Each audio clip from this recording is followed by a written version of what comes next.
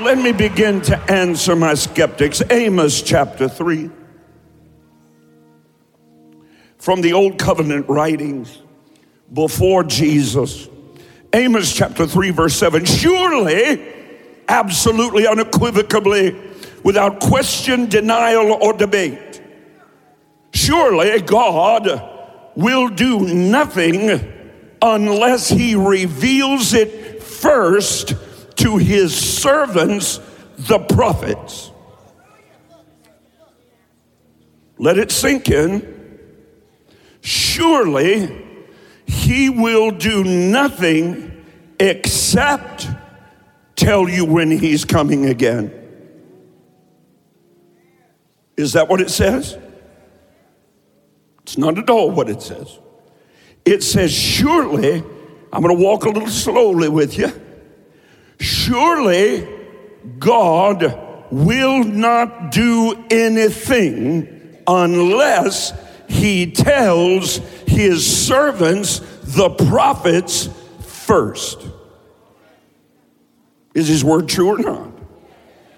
John 17:17. Father, sanctify them through your truth, your word. Your word is truth. Just want you to chew on that for a moment. We'll move on to the New Testament text.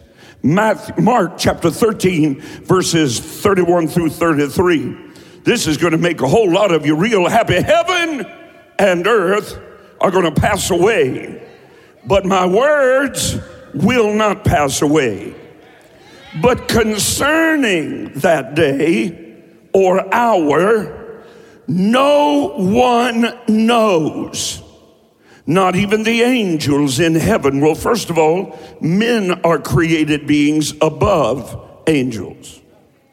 Your Bible says, what is man that thou art mindful of him, the Son of Man that thou visitest him? Thou hast crowned him with glory and made him a little lower than Yahweh, a little lower than God. So between God and humanity, between God and angels is humanity. Closest to God, made in his image, human persons. Look at your neighbor and say, you look just like God.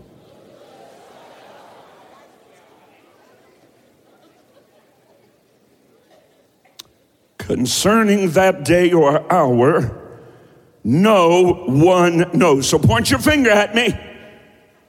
Come on, you've been doing it all week. Point your finger at me.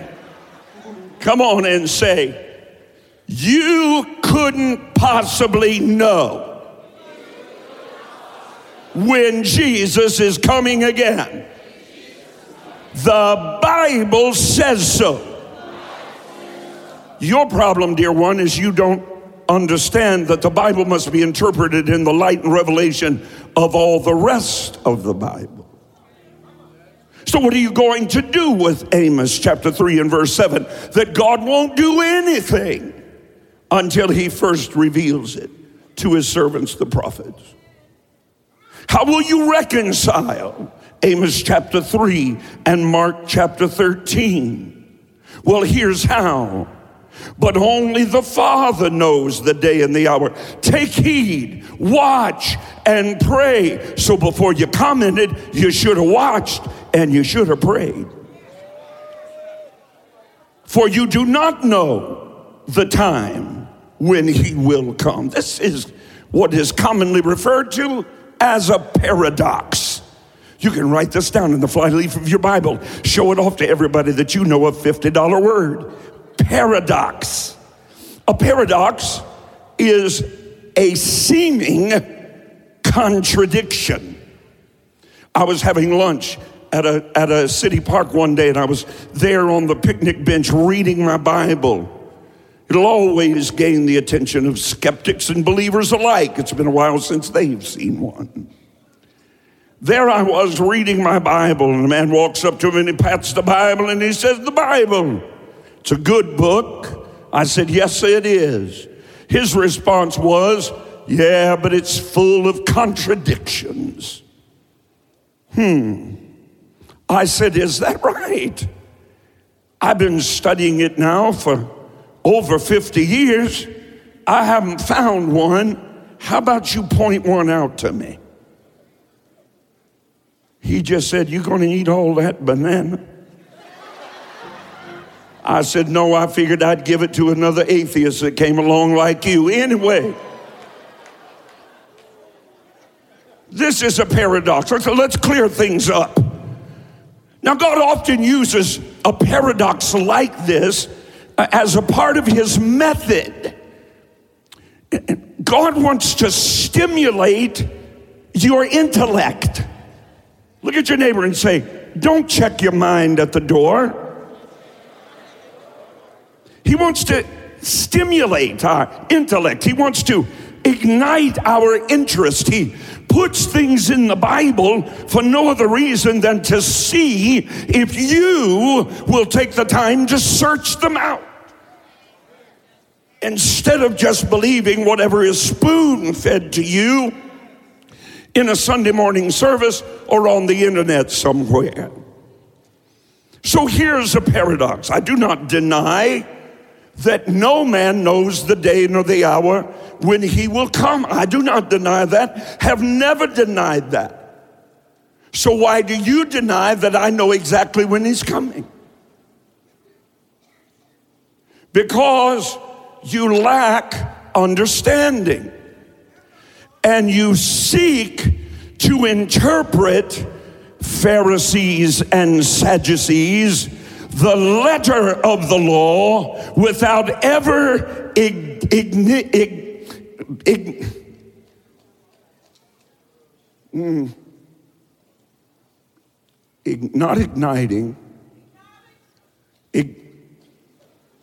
turning the ignition switch.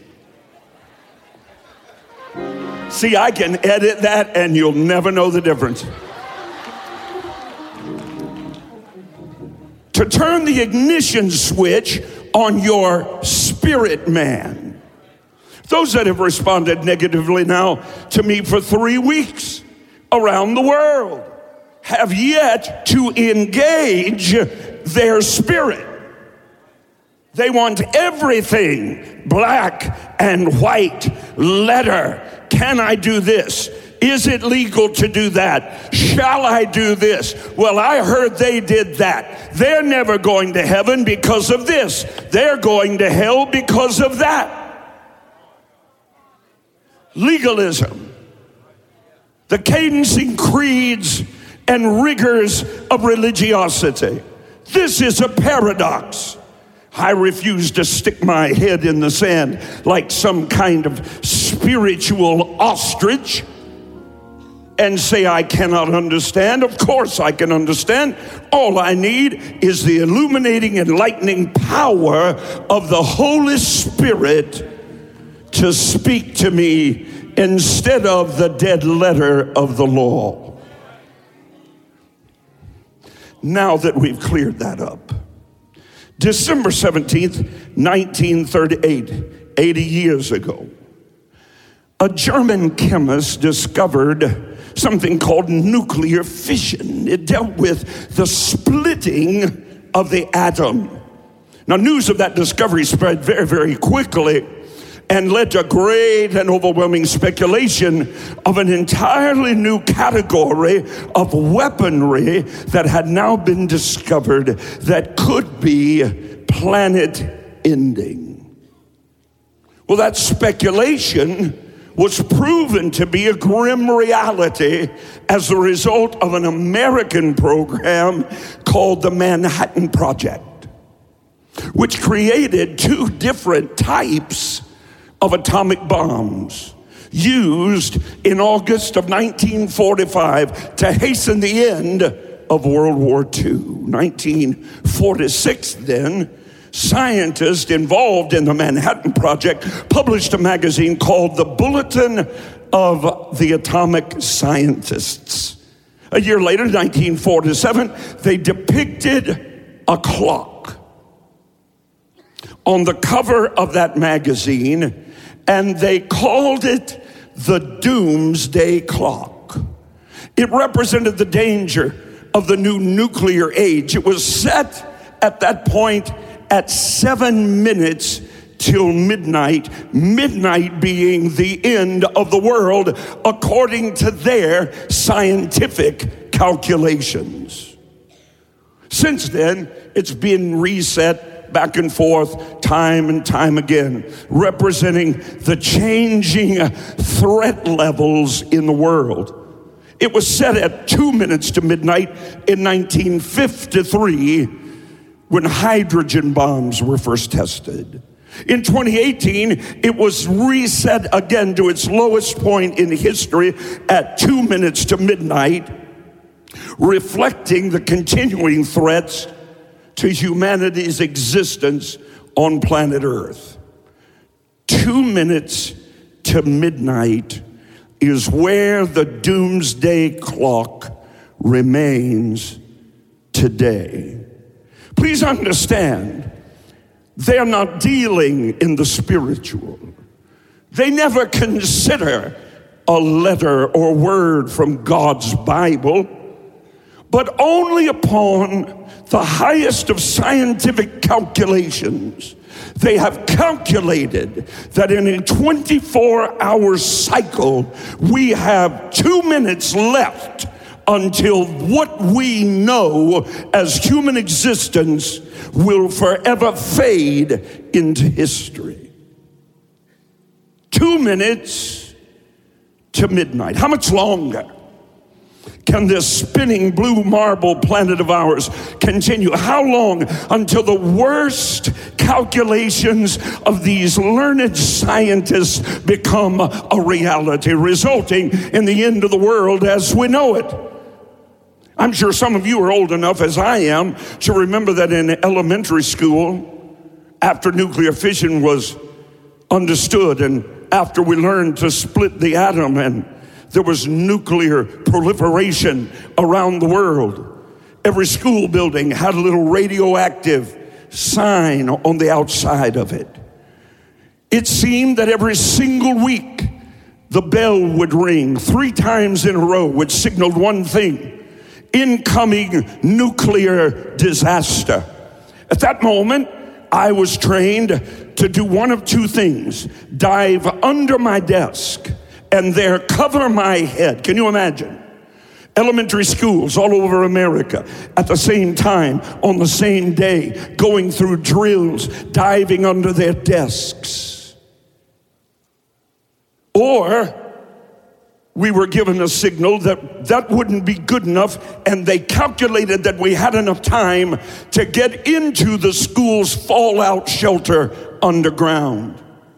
So off we would go, leaving our books, leaving our lunch boxes, down the hallways, around the corner, down into the basement, through a long corridor, and into a sealed room where the teacher would slam the door shut behind us. 2 minutes to midnight. Today's threat, no longer limited to stockpiles of nuclear weapons and nuclear missiles in the hands of completely unstable regimes, madmen sitting at the button. Nuclear weapons can now be transported in a device no larger than a common attaché case, large enough to destroy America in one blast. Diseases for which our best doctors seem to have absolutely no answers, no cures, continue to proliferate, defying the very best efforts of medical professionals, and biological and chemical agents have now been developed that can disseminate and decimate entire populations with just one waft of the wind. Toxins, pollutants now fill our waterways, carried upon the waters, blowing in the winds, millions worldwide. No wonder the doomsday clock is ticking toward 1 minute to midnight. But who has the answers? Isn't that why you're here today? Isn't that why there's religion to begin with? Who has the answer? Isn't that why we build universities and colleges? Isn't that why we study and we wring our hands? Isn't that why we watch the evening news? Who has an answer? We've looked to governments.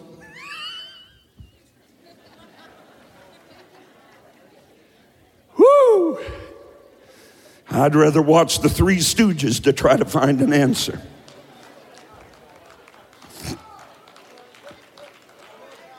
They don't have an answer. They can't walk and chew gum. We've looked to scientists. They don't have any answers. We've heard from talking heads and we've listened to all the news anchors of every ideological stripe and political persuasion. They don't have any answers. They're just trying to get ratings. We've heard the ramblings of philosophers and pundits and poets and done internet searches galore. We've listened to every schemer on social media and found none of them have the answer. But just because they don't have an answer does not mean there is no answer. Men's hearts are failing them for fear for one simple reason. They have ignored, they have rejected, they have spurned the only true source of solace for every seeking soul in the world today. The reason men have found no answers is, quite frankly, because we've been looking in all the wrong places. We've been looking for answers around us in this world, and my answer today will not come from this world. My answer will come from God, who transcends this world and time itself, but who has condescended to intervene in the affairs of men. He is bending the lines of history right now to bring it all to a conclusion. A conclusion that will align with his word and that conforms to his will. Let me quote one of the most controversial figures in history. If he said a word today, it would immediately go viral. Some dismiss him as a crank, a crackpot, crazy. And his followers, even worse. Just ask Jimmy Kimmel. Just ask those that consider anyone that holds to the Bible as having any relevancy. They have already categorized you unintelligent, backwoods, knuckle-dragging Neanderthals who need the government to make a way for them. Bless their little unintelligent hearts. Some revere him as a radical, a revolutionary. Some say he was just a good man, willing to live and die for a noble cause. Some say he never even existed at all. Some say he's nothing more than the product of the lively imaginations of hopeless and helpless hordes of humanity. These are his words, spoken to eyewitnesses more than 2,000 years ago. Hear his words, mark them well. The statement was recorded in an ancient manuscript that has withstood the test of time. These are his words. Let not your heart be troubled. You believe in God, said Jesus, believe also in me. For in my Father's house are many dwelling places. If it were not so, I would have told you. And I go away to prepare a place for you. And if I go and prepare a place for you, I will come again and I will receive you unto myself, so that where I, Jesus, am, there you can be also. His name was Jesus Christ of Nazareth. And he said he was coming back again.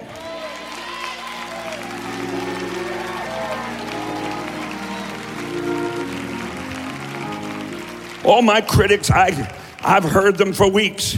They're all crying out. My skeptics are all scoffing that no one knows when the end will come. After all, they point out, and I might add rightly so, that some who anticipate his coming have said they knew when he was coming ever since Jesus took his leave off this people planet on that post-resurrection morning from the Mount of Olives outside of Jerusalem. Well, let's look back through history. As early as 500 years after Jesus' second advent and resurrection from the dead, theologians had already begun their prognostications, their predictions. The first one that was developed that went worldwide in a fevered pitch was that Jesus would come exactly 500 years after he was resurrected. Why? Because they did calculations of the dimensions, the height, the width, the depth, the weight of Noah's Ark, and determined that those calculations led to the absolute fact that Jesus would come 500 years after his resurrection. I think they missed it something like 1,500 years so far. Pope Sylvester II of the Holy Roman Catholic Church predicted that Jesus would return 1,000 years after his birth on January 1st in the year 1000. When that failed, they decided that he'd return 1,000 years after his death. Just move it 33 years. The Jehovah's Witnesses, they are masters at date setting. First, he was coming in 1914. Then he was coming in 1925. Then in the year of my graduation from high school, he was coming in 1975. A former engineer for NASA wrote a book called 88 Reasons Why the rapture will take place in 1988. Maybe I'm just doing this to try to sell a book or two. Because when he said Jesus was coming in 1988, in 1987, he sold 4.5 million copies. And none of it was true. My great mentor and pastor, the late Dr. Lester Sumrall, said with tongue in cheek and a little chuckle, a lot of preachers were sure disappointed. Remember, he lived over 80 years preaching this gospel. He said, I've seen it all, Rod. They all came and they all went. All the date setters are gone. They predicted, first of all, that Hitler was the Antichrist, and he died. Then it was Mussolini, and then Stalin, and all the rest, and they've all died. Nearly every American president, do you deny this? Nearly every American president in history, especially the most recent 5, have had preachers out the yin-yang, right? Okay.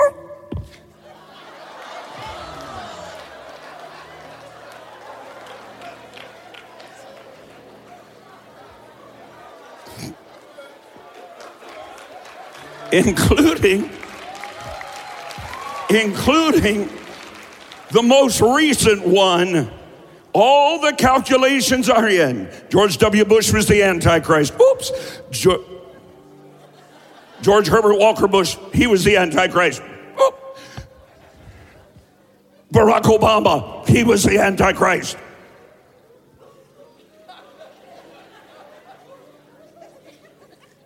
Donald Trump, he's the Antichrist. Everybody just say, oh,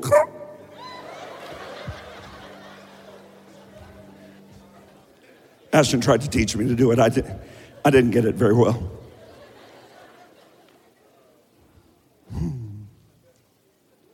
Most recently, I'm sorry to explain to you that the modern church and its legalism have now dubbed none other than Barney the dinosaur as the Antichrist.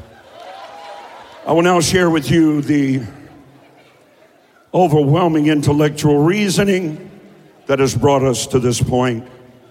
Barney, of course, is a cute purple dinosaur.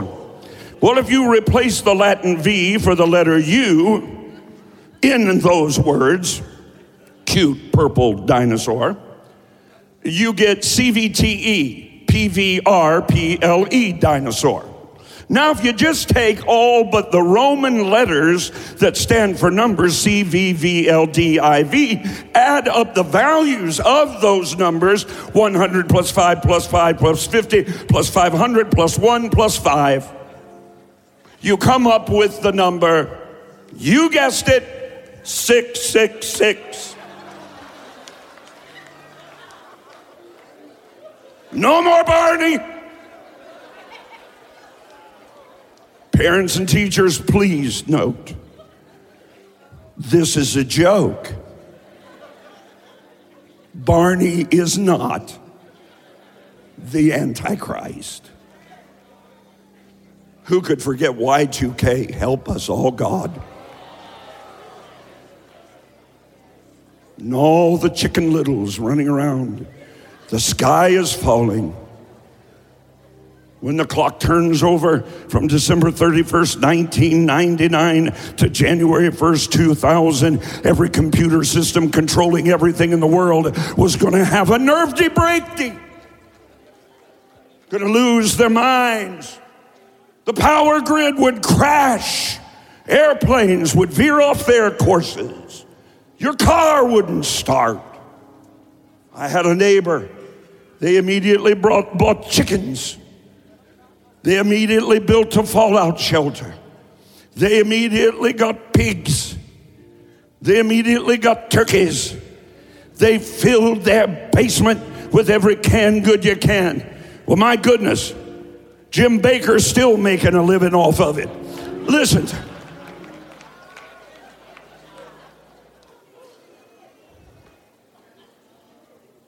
Preppers. Everybody getting ready. But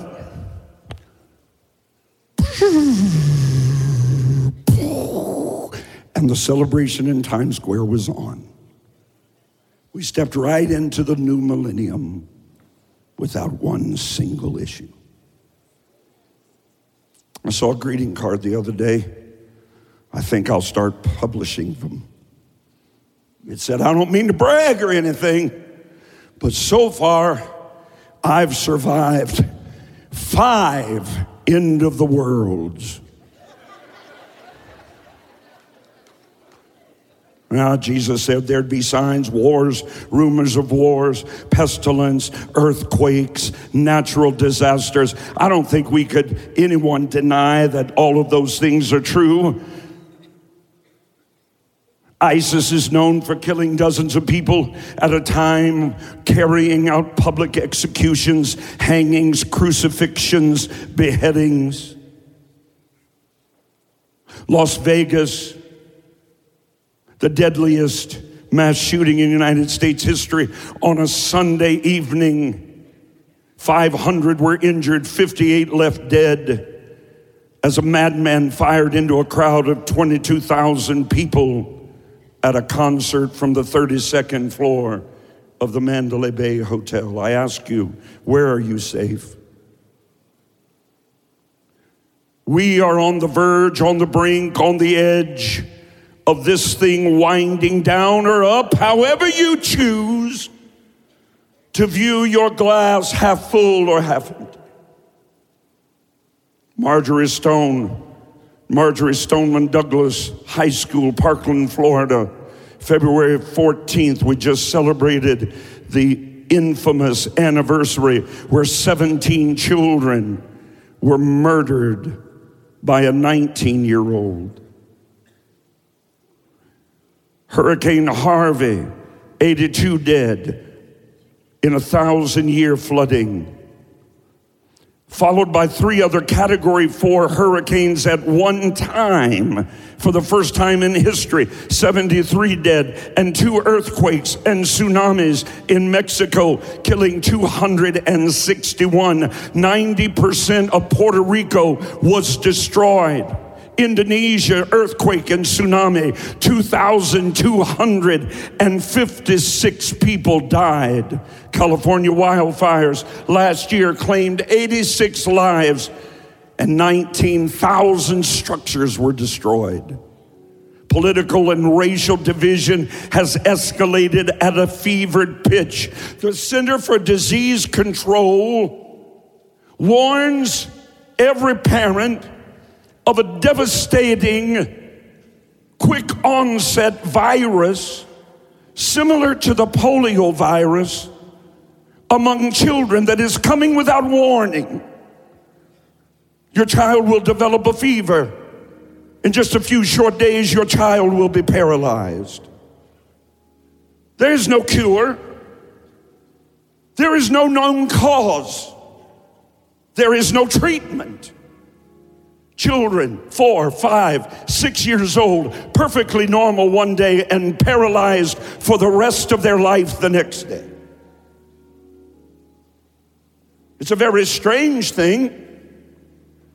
It happens every 2 years on even numbered years. It happens between the months of September, late August, September, October, and is gone by late November. And for years they've studied it. No cause, no treatment, no cure. Our children are simply falling down, paralyzed, as if they had acquired polio. Human trafficking, right here in our own city. One of the greatest hubs in the United States. Vanessa, a young girl here in Columbus, was molested from the time she was 4 years old to the time she was 12 years old. You want to ask me how close to the end we are? We are at 1 minute. When grown men will pay to molest 5, 6, 7, 8-year-old children. Vanessa was trafficked into the sex trade right here in our city. Her trafficker, incidentally, was married with 2 children. Sounds like modern preachers. He owned rental properties around the city. Vanessa was given a number. That number was so that men could reach out to her and order her by the hour for $200 an hour. She became addicted to heroin, attempted suicide, ordered into a recovery program. She broke free in that program from her oppressors. She beat her addiction. She changed her life. She now works in a government agency in Franklin County, Columbus, Ohio.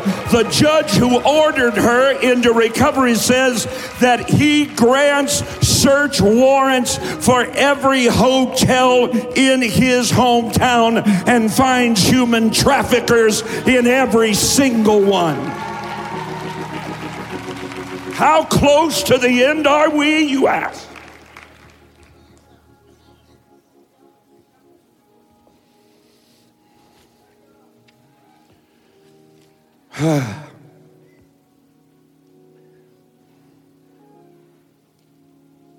Proverbs 13:12 says, hope deferred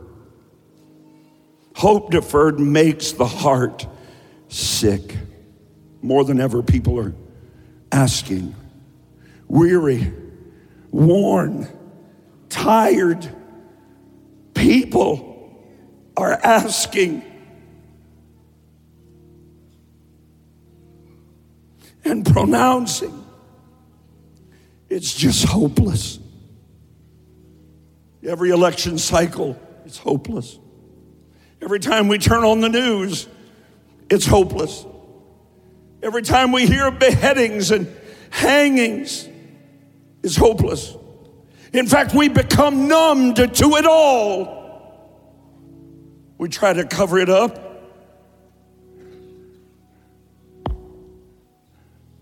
With needles in our arms or drinks before we go to bed.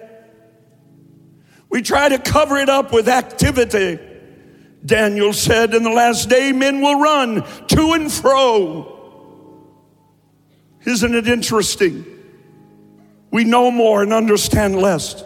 We go faster and we end up nowhere. We build solid, strong houses, but we have weak, sick homes. Preachers can't even keep their marriages together. And then go on platforms and expect congregations to praise them for their adultery. And they do. What's going on? Fear and trepidation, hatred and murder, senselessness.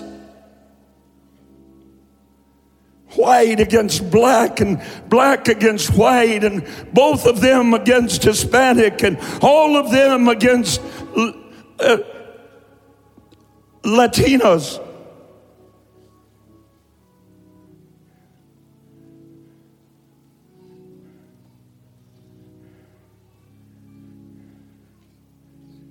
I hate you and you hate me, and that's just the way it is.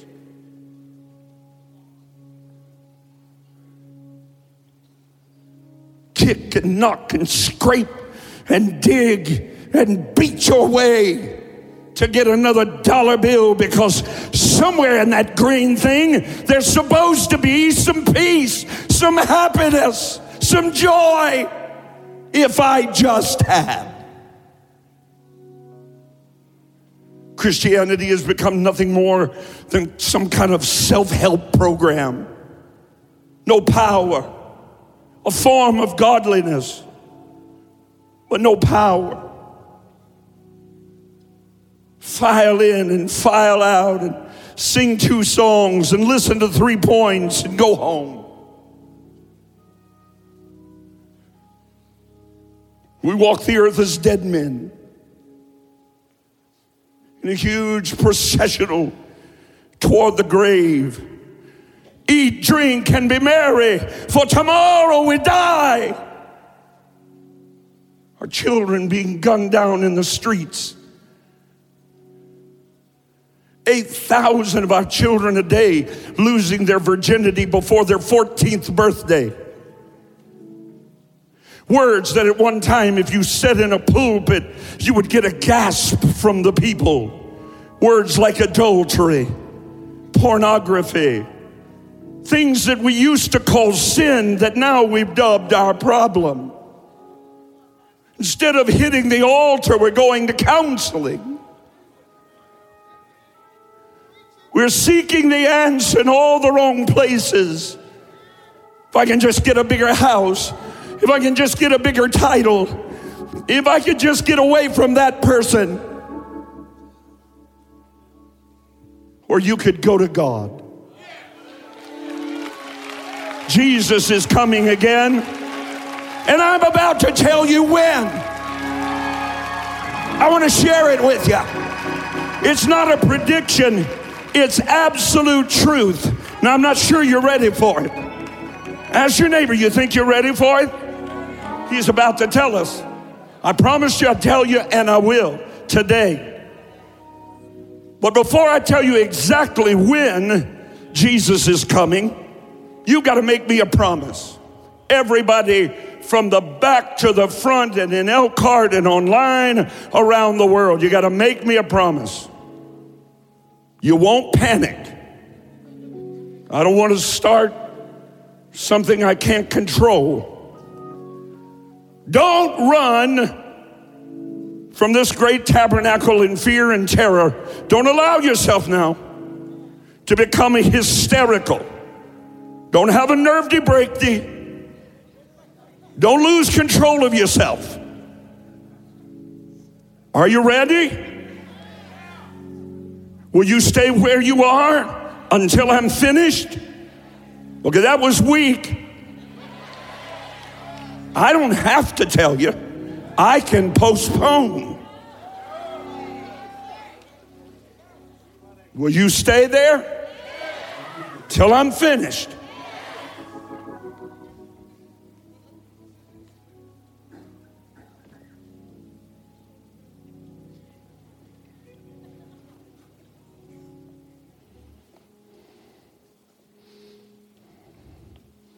I wrote it down here somewhere so I wouldn't forget.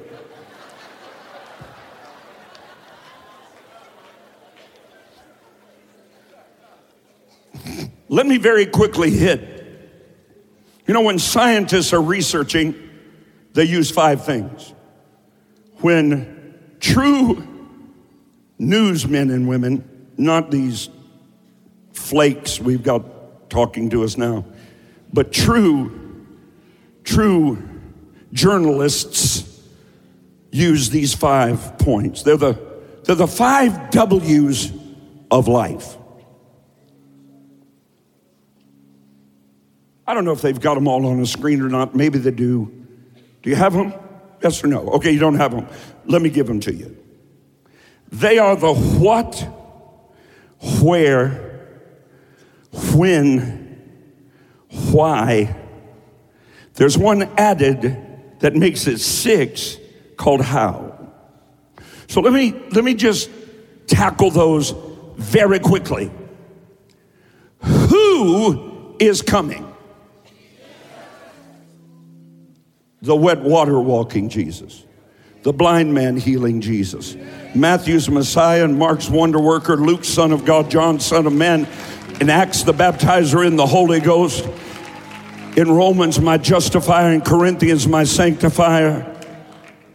Hallelujah. A husband to the widow and a father to the orphan. To those that walk the dark night, he's the lily of the valley, the staff of life, honey in a rock, and the bright and morning star. That blind man healing, leper cleansing man, that miracle working Son of God came from heaven down, born in a barn because that's where a lamb ought to be born. Lived a sinless life for 33 and a half years. 3.5 years before his death, he entered his public ministry. He manifested a mastery over demons and devils and depravity and disease. And at the tomb of Lazarus and the widow of Nain's son, he even manifested a mastery over death itself. When this man spoke, death had to listen, sickness had to flee, and demons had to go.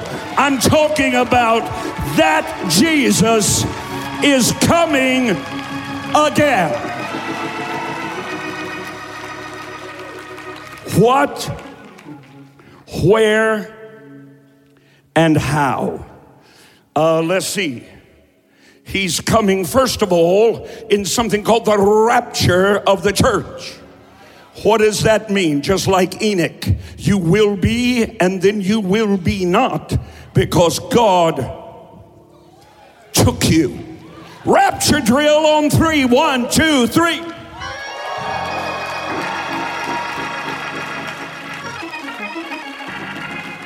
He's coming. Be seated. He's coming. Faster than the fleetest hoof ever struck a pavement. Faster than a wheel ever turned upon an axle. He's coming. Like lightning striking out of a dark-throated storm cloud. He's coming. It won't matter if you're 4 miles under the crusty surface of the earth in a coal mine or flying around in a 747 at 500 miles an hour. When the magnificent magnitude of his perfect person sweeps out from north to south and east to west, make this note like metal to a magnet: you're coming out of here. The dead in Christ shall rise first, and then we which are alive and remain shall be caught up into the clouds to meet the Lord in the air, and so shall we forever be with the Lord. Mm-hmm. And then there'll be 7 years of tribulation. Don't worry about it, because you miss that whole mess. Shout, I miss that mess. You don't have to be here when the world is dying and the moon is bleeding and the seas are seething under the whiplash of fury to vomit their dead into the lap of a holy God. You can miss that mess. You don't have to be here when those two witnesses walk the streets of Jerusalem and are slain by the Antichrist, according to Revelation chapter 11, and they lay in the streets for 3.5 days. God's holy prophets left here to preach his glorious gospel. But the Antichrist will finally slay them in the streets of Jerusalem, and he will leave them lie in the middle of the street while flies and worms devour their flesh, while people spit upon them and mock the God that sent them. When suddenly CNN and Fox News cameras, ABC and CBS, and everybody with their cell phones will be focused on them with their eyes flutter, and in those raggedy 3.5 day dead bodies, they stand erect on their feet. But when they stand on their feet, and your Bible says the whole world will see them, this couldn't have happened 50 years ago. It couldn't have happened 100 years ago. But now it is fulfilled. Every eye shall see them. When they stand up, they're not just standing up on earth. Something's going to happen, and gravity is going to lose its hold on them. The cameras are going to pan as they begin to be lifted off of this earth, and as the heavens open,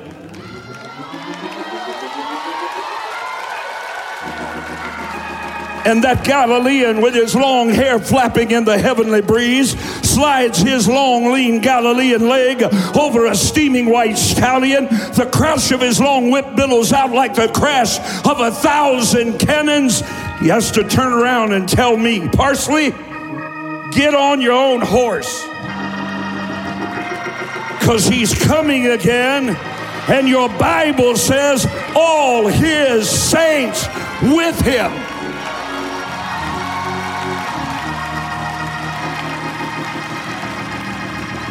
Where is he coming? He's coming to Mount Olivet. He's coming to the Mount of Olives. Your Bible says there will be gathered a 200 million man marching army combined from China and the region of Russia that will gather themselves together in the valley of Megiddo, commonly referred to as Armageddon, where your Bible prophesies their blood will run bridle deep to a horse throughout that entire valley. When he touches his foot on the Mount of Olives, your Bible says it will split in two. And forthwith will come sweet water. I went down into the lowest regions around the Kidron Valley, just outside the eastern gate off Temple Mount. There I was taken by archaeologists and scientists. They had something to show me. They had heard me preach that day on the Mount of Olives. They said, come. Down, down, down, down we went. They opened up maps, geographical studies, seismic response charts. They said, do you see this, Pastor? I said, yes, I do. It's right under the Mount of Olives. I said, what is it? He said, it's the largest freshwater body in all the Middle East, right under the Mount of Olives. They said, do you know why it's here? I said, let me quote my Bible to you. When his foot touches this mountain, it's about to split in two, And your Bible says the bitter water of the Dead Sea will be made sweet. When he splits that mountain, water's going to gush out of underneath it down into the Kidron Valley and smash into the Dead Sea and knock the end out of it. And the Dead Sea will live again. At that moment, he'll turn his face toward that army. And your Bible said out of his mouth will go a sharp sword. And with it, he will smite the nations with one word, with Apache helicopters flying overhead, with tanks roaring in the valley, with the screams of missiles and anti-aircraft warfare. One word. And your Bible said 200 million men. Eyes will consume in their sockets. Tongues will cleave to their mouths. And in one word, they are defeated. He comes off the Mount of Olives, down through the Kidron Valley, up through the eastern gates. Be lifted up, ye gates, which have been sealed for 1,000 years. Be lifted up, ye gates, ye everlasting doors, for the King of glory shall come in. Who is the King of glory? The Lord Jehovah Isus Hakaboth, the Lord strong and mighty, the Lord mighty in battle. Give him praise, give him glory. He's coming back again, and I know when.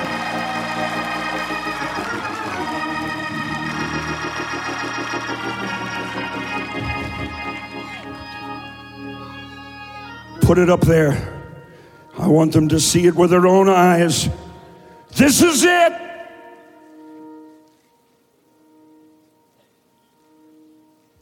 When? Here it is. Luke 12:40. So don't be thoughtless. Don't be careless. Just when you do not expect him, the Son of God will show up. Or how about this, the Living Bible? Get ready at the time, be ready all the time. For I say the Messiah will come when you least expect it. Or how about the New Living Translation of this ancient book? You also must be ready. Be ready all the time, for the Son of Man will come when you least expect it. Or how about this? Be ready, because the Son of Man will return when you least expect him. There it is.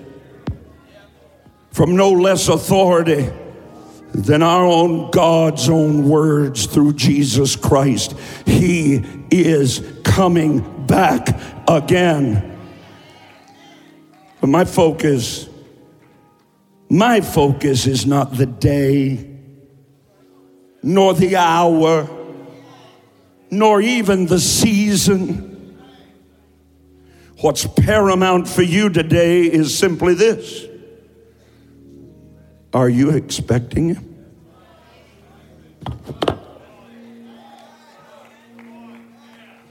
Last night when you threw down your fourth drink, were you expecting him? Last week when you slapped your wife, were you expecting him? When you crawled in bed for your third illicit affair, were you expecting him? When you clicked up her images on the internet, were you expecting him? Preacher, when you snuggled in bed with a woman that was not your wife, were you expecting him?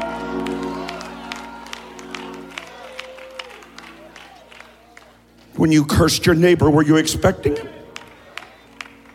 When you damned his name, God, were you expecting him? When you decided that you'd go to the boat ramp instead of Sunday morning, were you expecting him?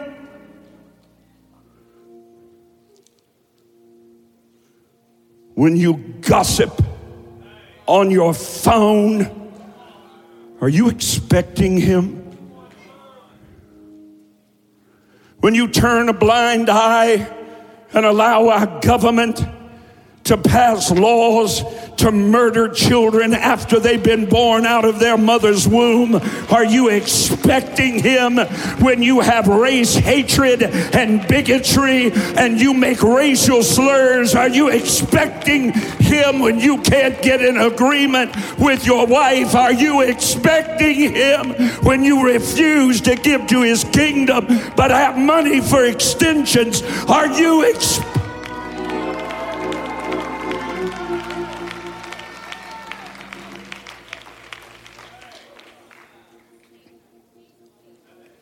Sitting there, separated from God, with no peace in your heart, hope in your future,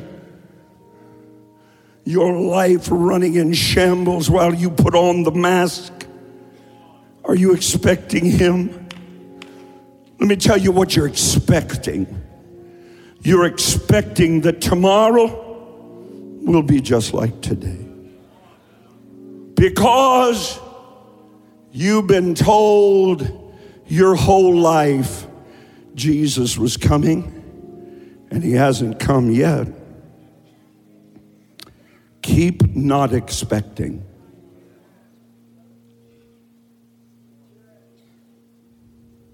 Don't look for his appearing. Don't pray, even so come quickly, Lord Jesus. When you go home this afternoon to an unsaved spouse facing eternity in hell, will you be expecting him?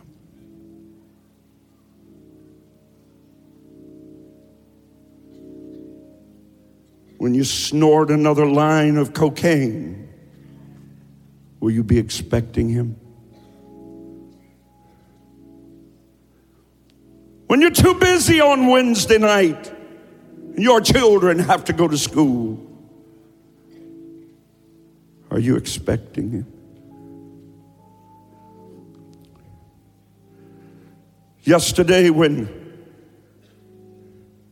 the Valor Christian College students were out in the streets, reaching out to the desperate, the dying, the destitute,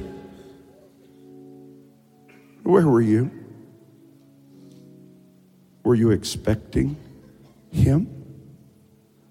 If you really expected him, what would you do to get your family in?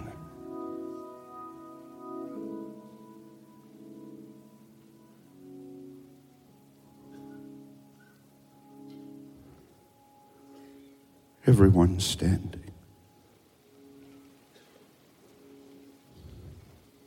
You're expecting tomorrow.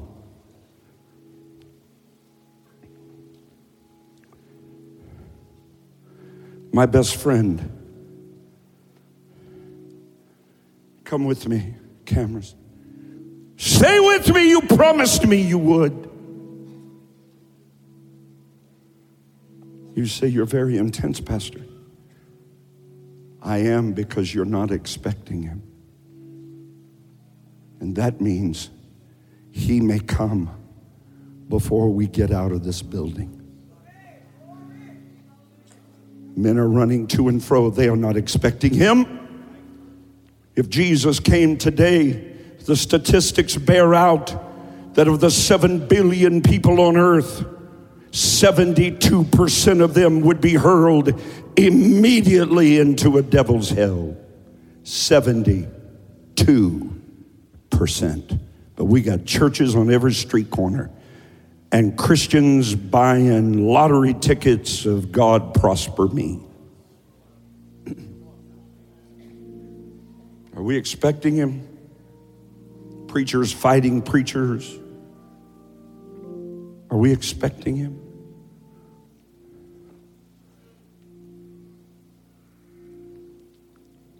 My best friend, a few years ago, was seated right down here.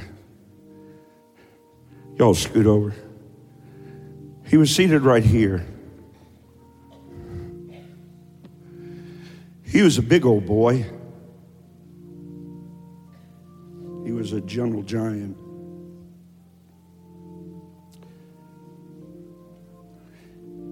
He had a beard,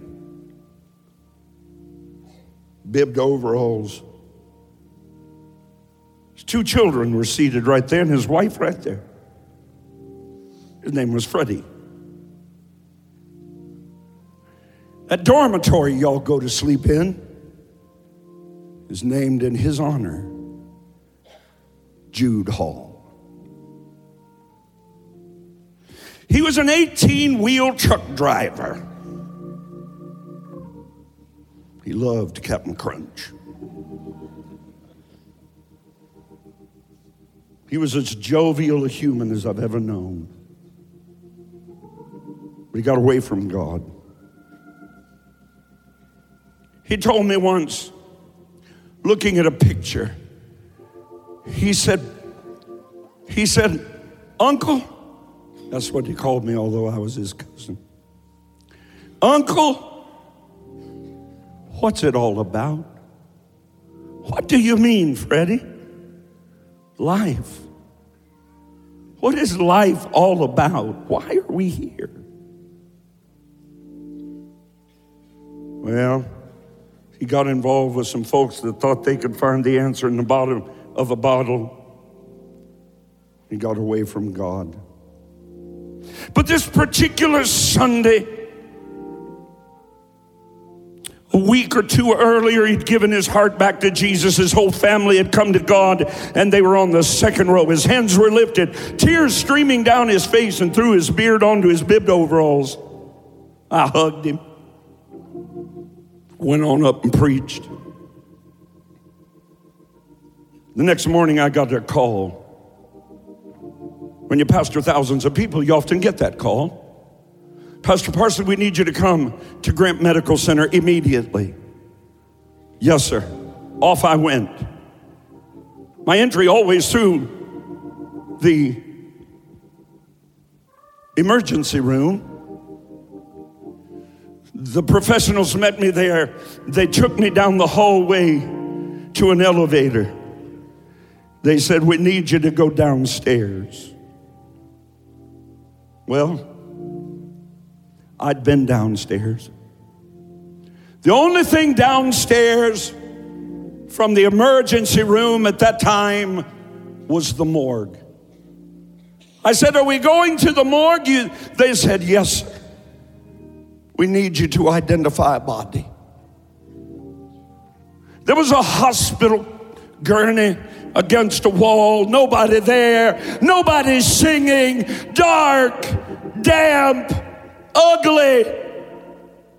And there against the wall, a white sheet pulled up over a big body. I'd just seen him 12 hours before. And I pulled the sheet back. There was the angelic face of my 19-year-old best friend. He was just driving to work. What was he expecting? Well, he was expecting to go to work just like you. What was he expecting? He was expecting to pick up his load and drive it to wherever they told him and hopefully get home in time to see his wife and kids for dinner and a big bowl of Captain Crunch.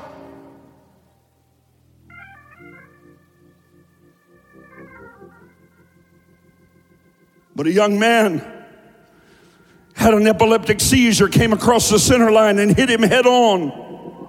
And instantly, Freddie was in eternity. I preached his funeral. One of the hardest things I ever did. But I talked about a place called heaven, where we leap like a hart. I didn't have to talk about hell.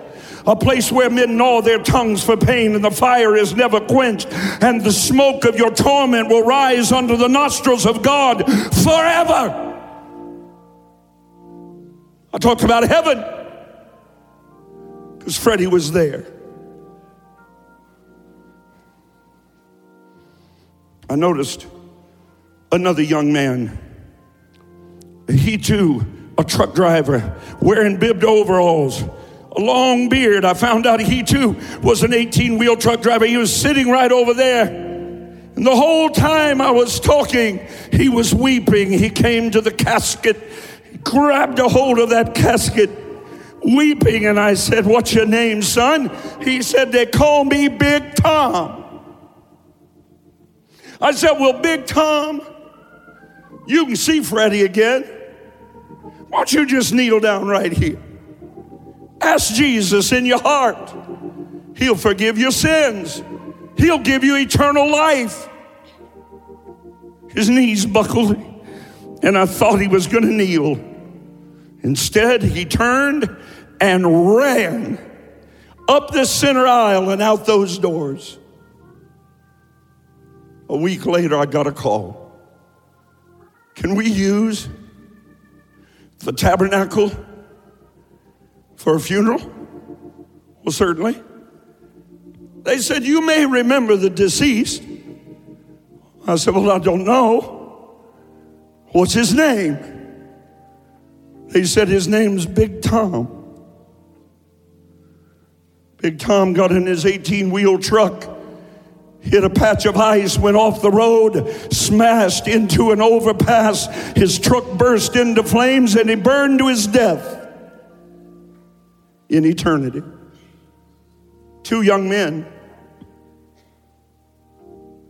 both 29 years old, not 19, 29 years old, both with families, both truck drivers, sitting right here,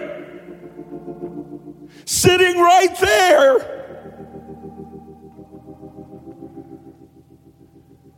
Both with bibbed overalls. Both expecting tomorrow.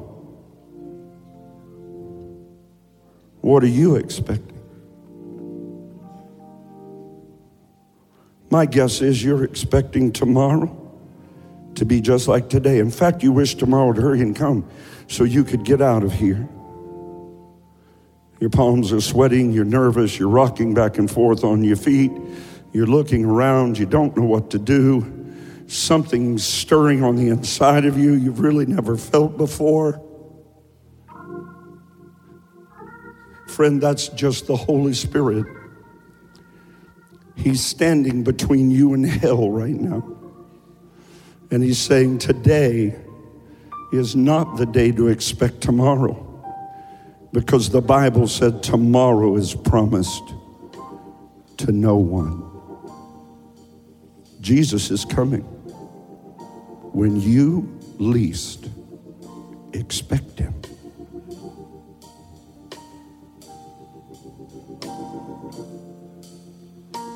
A great attorney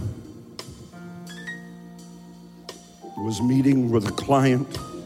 The client said, "Sir, why are you not yet a Christian?" He said, "I'm a drunk." The man said, "I didn't ask you that." He said, "Well, I have a bad reputation. I like to run with women, and I'm a married man." The client said, "I didn't ask you that. I asked you why you're not yet a Christian." One of the greatest preachers that would ever live, that attorney said, "I suppose no one ever asked me." I'm asking you right now, why, having heard what you've heard, would you reject Jesus again? What are you waiting for? Everything the devil's got promises the rainbow and delivers the rain, and you know it. Take the mask off. People are taking their own lives because they just can't take it anymore. A 14-year-old last week got on the hood of her mommy and daddy's Mercedes-Benz, put a rope around her neck and jumped off. How bad does the world have to be for somebody that's only been on this planet 14 years to hang themselves in an affluent neighborhood from a Mercedes-Benz?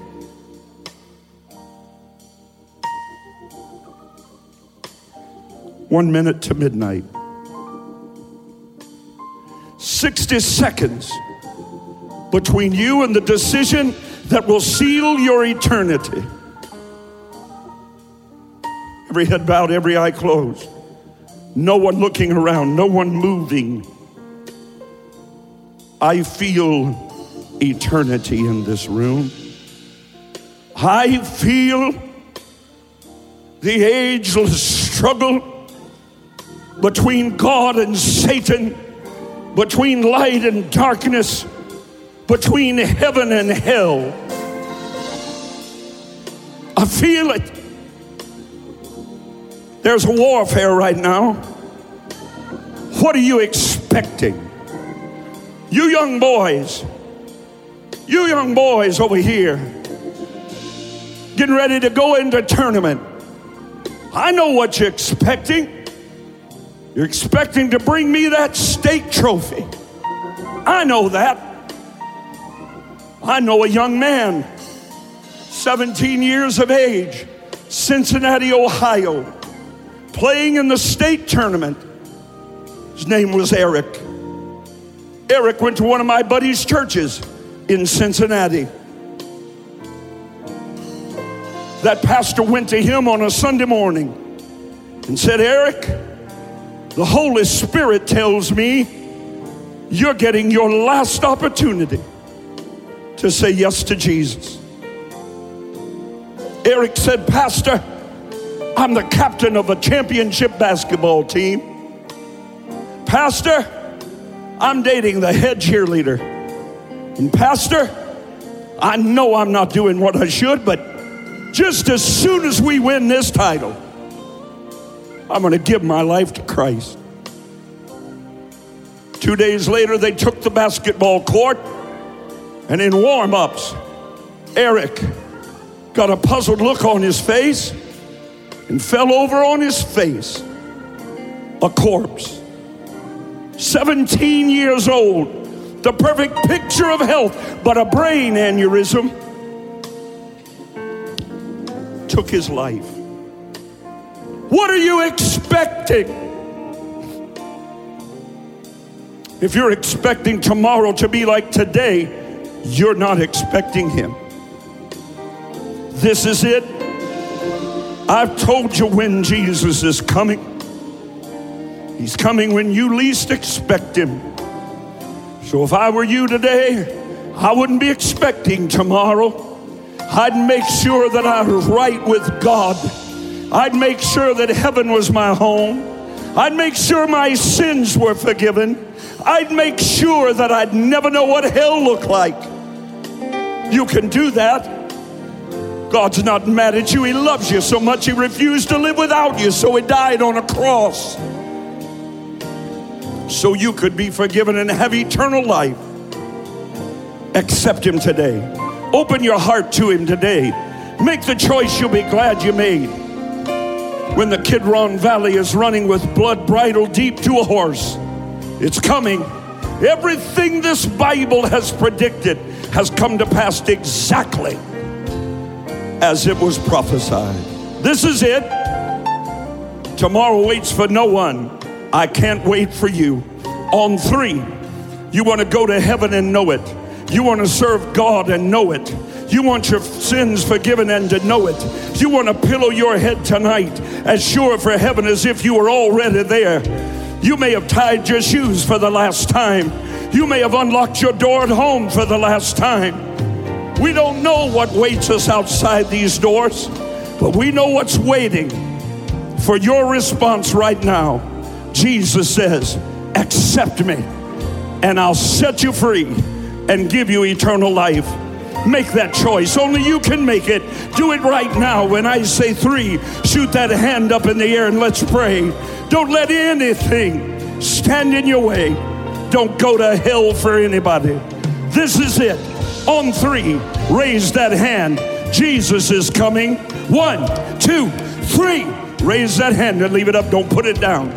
Don't put it down. Some of you clapping ought to be raising your hands. Put that hand up. Do what 650 people have done in 4 weeks. Raise that hand. Here's what we're going to do. We've been waiting for you. You raise that hand just as quickly as you can. Knock 5 people out of your way and come on down here and let's pray. Come on. You can't do it in your seat. You can't do it in your seat. Every person Jesus called, he called publicly. He said, if you're ashamed of me, I'll be ashamed of you. In Elkhart, come on to Jesus. Online, come on to Jesus. Tell us, I'm accepting Jesus today. Come on, come. Look at this church. Look at it all the way back the aisles. Somebody shout, somebody clap.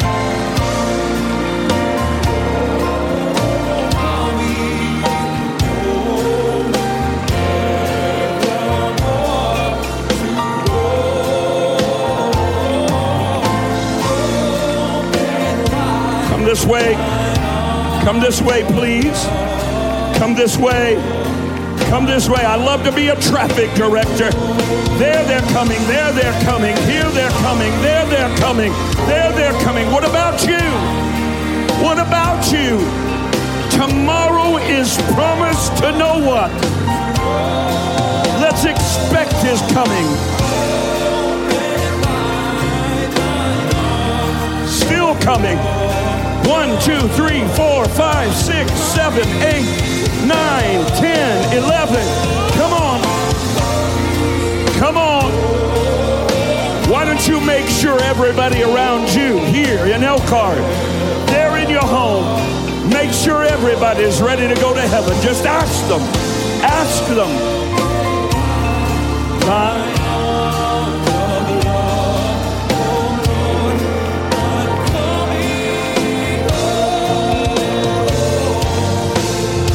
They're still coming. They're still coming. You say, Pastor, why do you try so hard? You're all but begging. Well, then I haven't reached my goal. If you don't feel my heart begging you to miss eternity in hell, then I haven't done my job. I'm not here to entertain you. I'm here to warn you. I'm here to bless you. We're going to sing this song one more time. Why don't you do what 650 people have done in 4 weeks? Everybody in this room that only wishes you'd accepted Jesus into your heart one day sooner, I dare you to shout. He'll give you peace. He'll give you joy. He'll give you purpose. He'll give you a reason for living when dying looks easy. Come on. Give it all to him. We're going to sing one more time, and as we do, I want every single person to kindly turn to the person next to you or in another aisle somewhere and just ask them, are you ready to go to heaven? If they are, they'll say yes. Shake their hand, hug their neck, and shout hallelujah. But if they're not, they won't lie to you. A crowd like this intimidates people. They're not intimidated at Ohio Stadium with 110,000. But the devil makes them intimidated here. I bind every devil. I bind every lie and every deception that will cause anyone to make the wrong choice today. I want you to do that while we sing one more time. Offer to walk this aisle with them. Offer to pray with them. How tragic it would be for you to go home today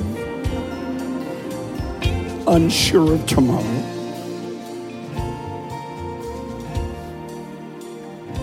I feel the presence of the Holy Spirit. We're going to sing this time, and that's it. 60 seconds. They must be coming over there. Yeah, there they come. Okay, everybody pray. Pray out loud. Mean it. You ready? Yes. Lord Jesus Christ, Lord Jesus Christ, I come to you today. I was born a sinner, and I have committed sins. I ask you to forgive me, give me eternal life, and I will live for you as you teach me how. I feel so good to be forgiven. I could almost shout. I could almost shout. Oh, why not?